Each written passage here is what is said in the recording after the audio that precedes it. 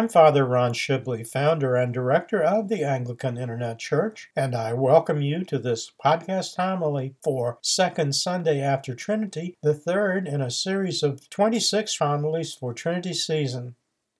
Revisions to this series are part of the AIC celebration of the start of its second decade on the web. The musical theme is the fourth verse of Holy, Holy, Holy, Lord God Almighty, performed by Richard M.S. Irwin and used with his permission. It is also the theme music for the companion video presentation for Trinity season. Listeners may benefit from the companion AIC seasonal video series Trinity Tide, the teaching season, presented in 9 episodes, each of them linked from the digital library page, with podcast versions linked from the podcast archive page at www.anglicaninternetchurch.net. The series offers a brief history of the evolution of Whitsunday Pentecost and Trinity season, Anglican traditions of Whitsunday and Trinity, including the seasonal color and fasting traditions, and commentary on the collect, epistle, and gospel readings for Whitsunday, Pentecost, Trinity Sunday, all 24 Sundays after Trinity, and Sunday next before Advent in the 1928 Book of Common Prayer. The collect, epistle, and gospel readings for Second Sunday after Trinity are discussed in Episode 2. The epistle reading for Second Sunday after Trinity, 1 John 3, 13-24, is St. John offering more teaching on both the Christian virtue of love, but also on its variation, the new commandment message, which is also heard directly in the words of Jesus, only in St. John's Gospel in John 13, verse 34 and 35. St. John's likely target readers were his followers in the region of Ephesus near the end of the first century, where John had served as the equivalent of the modern rank of bishop. He begins by reminding readers that by Jesus' sacrificial death upon the cross, death in the earthly sense had been defeated by his offer of eternal life for the faithful in the kingdom of the Father. For St. John in this pericope, as in his Gospel and in his other epistles, the key concept is love based upon the Greek agape, unconditional love, such as the love God had for his children, demonstrated in his sending of his only begotten Son to die for mankind upon the cross. But St. John wisely counseled there must be more than just the speaking of kind words and quotations from Scripture. He writes in 1 John 3:18, "My little children, let us not love in word or in tongue, but in deed and truth." St. John wrote in his Gospel of Jesus' speaking of the new commandment to love one another in John 13:34-35, and also of the virtue of being willing to lay down one's life for their friends in John 15, verse 13. But here again he provides further guidance on how to accomplish such difficult tasks. In the quote, the word abide, or dwelleth in the King James Version, is from the Greek meno, a term Jesus used in his final discourse with the disciples on Maundy Thursday, as recounted in John 15, verses 9-10. Meno here means not a literal dwelling place, but a spiritual relationship with God. Traditional teaching, largely based on John's Gospel and epistles, is that the Spirit abides after baptism in the heart of the faithful. And this is his commandment, that we should believe on the name of his Son Jesus Christ and love one another as he gave us commandment. Now he who keeps his commandments abides in him, and he in him. And by this we know that he abides in us, by the Spirit which he has given us. The Gospel reading for Second Sunday after Trinity is Luke 14, verses 16-24, the parable of the Great Supper, which is also recounted by St. Matthew in Matthew 22, 1-14. The man in the story has invited many to his feast, telling all to, quote, "Come, for all things are now ready." Luke tells us that right from the beginning, the invitees began to make their excuses. The first said he could not come because he had bought a new piece of land which needed inspection. Another one said he could not come because he had just bought 5 oxen and needed to break them in under the yoke. The third invitee sent his regrets, saying that he had just married and had other duties. In the parable, the master of the feast was angry.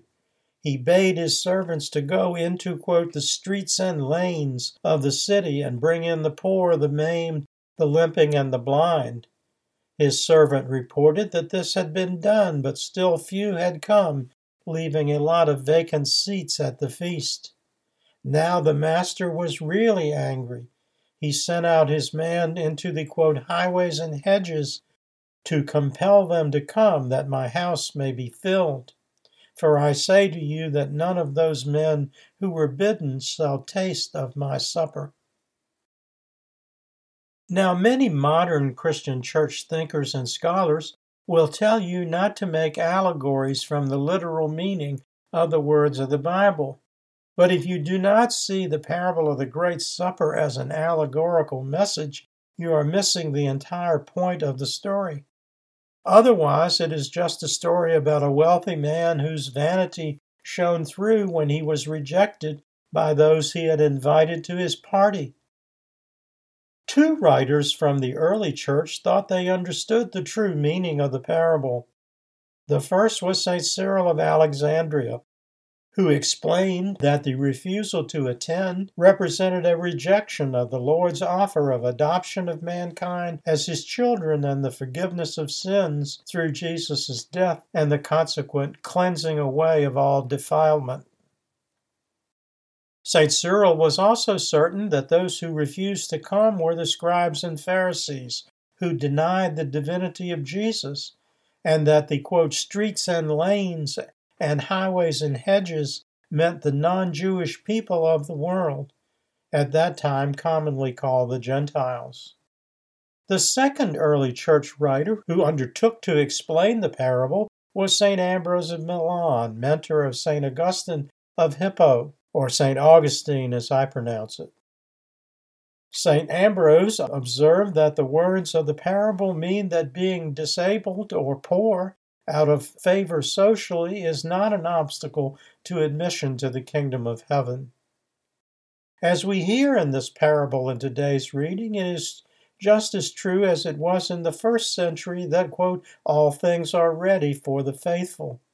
Those who choose the path of the Lord will be rewarded. Those who reject his invitation will not taste of his supper in the kingdom of the Father. And just as in the first century, we know that some will accept and some will not.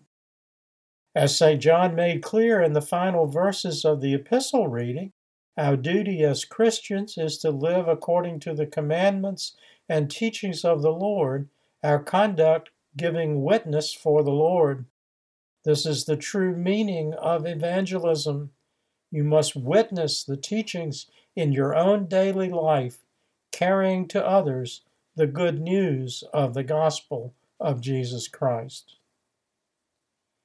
Other AIC resources on topics discussed in this podcast homily for Second Sunday after Trinity are of New Testament Gospels, an AIC Bible study video series in 45 episodes. From the Gospel of St. John, Jesus' use of the Greek term meno, meaning abide, is discussed in episode 35.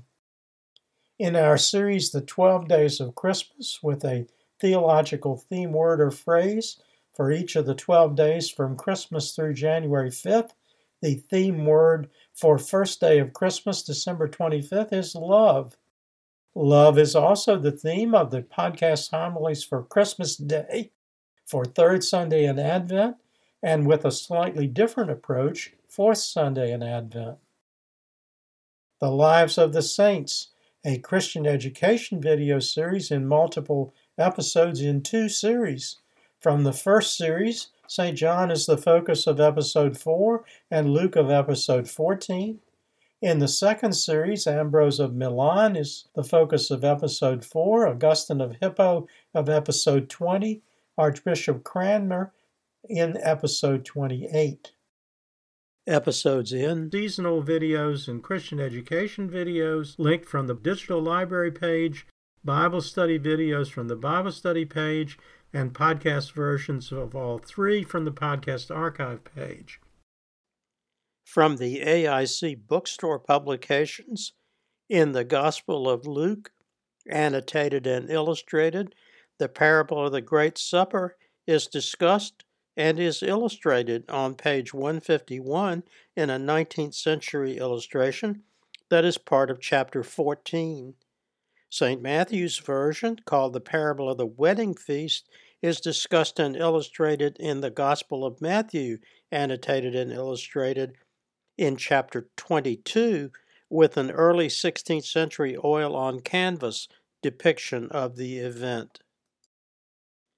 In Layman's Lexicon, words and phrases of interest for this episode are baptism, commandments, allegory, love/loving, parable, virtues, and finally, witness. And lastly, from Hear Us, O Lord, Daily Prayers for the Laity, prayers for all the daily hours from first hour 6 a.m. to Compline, including the sixth prayer for Anglican third hour, read in a moment in the first closing prayer. All the AIC bookstore publications are available using the virtual bookstore link at the bottom of the home page at www.anglicaninternetchurch.net or directly from my Amazon Author Central page, https://www.amazon.com/author/Ronald-E-Shibley. Everything after .com must be in lowercase letters. The first closing prayer for second Sunday after Trinity is the sixth prayer for Anglican third hour, an adaptation of a 4th century liturgical prayer used in the Syrian Jacobite Church. The second is the collect for second Sunday after Trinity, which Archbishop Cranmer adapted for the 1549 Book of Common Prayer from the Gelasian Sacramentary of the Roman Catholic Church in England. Grant us, O Lord God, the knowledge of thy divine words, and fill us with the understanding of thy holy gospel, and the riches of thy divine gifts, and the indwelling of thy Holy Spirit, and give us joy to keep thy commandments and accomplish them, and fulfill thy will, and to be accounted worthy of the blessings and the mercies that are from thee, now and ever, and unto ages of ages. Amen. O Lord, who never failest to help and govern those whom thou dost bring up in thy steadfast fear and love, keep us, we beseech thee, under the protection of thy good providence, and make us to have a perpetual fear and love of thy holy name, through Jesus Christ our Lord. Amen. Until next time, may the Lord bless you and keep you. May the Lord make his face to shine upon you and be merciful to you. May the Lord lift up his countenance upon you and give you peace. Amen. Glory be to God for all things. Amen.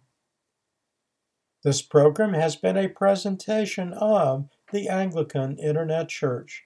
We invite you to visit our website and make use of its resources at www.anglicaninternetchurch.net.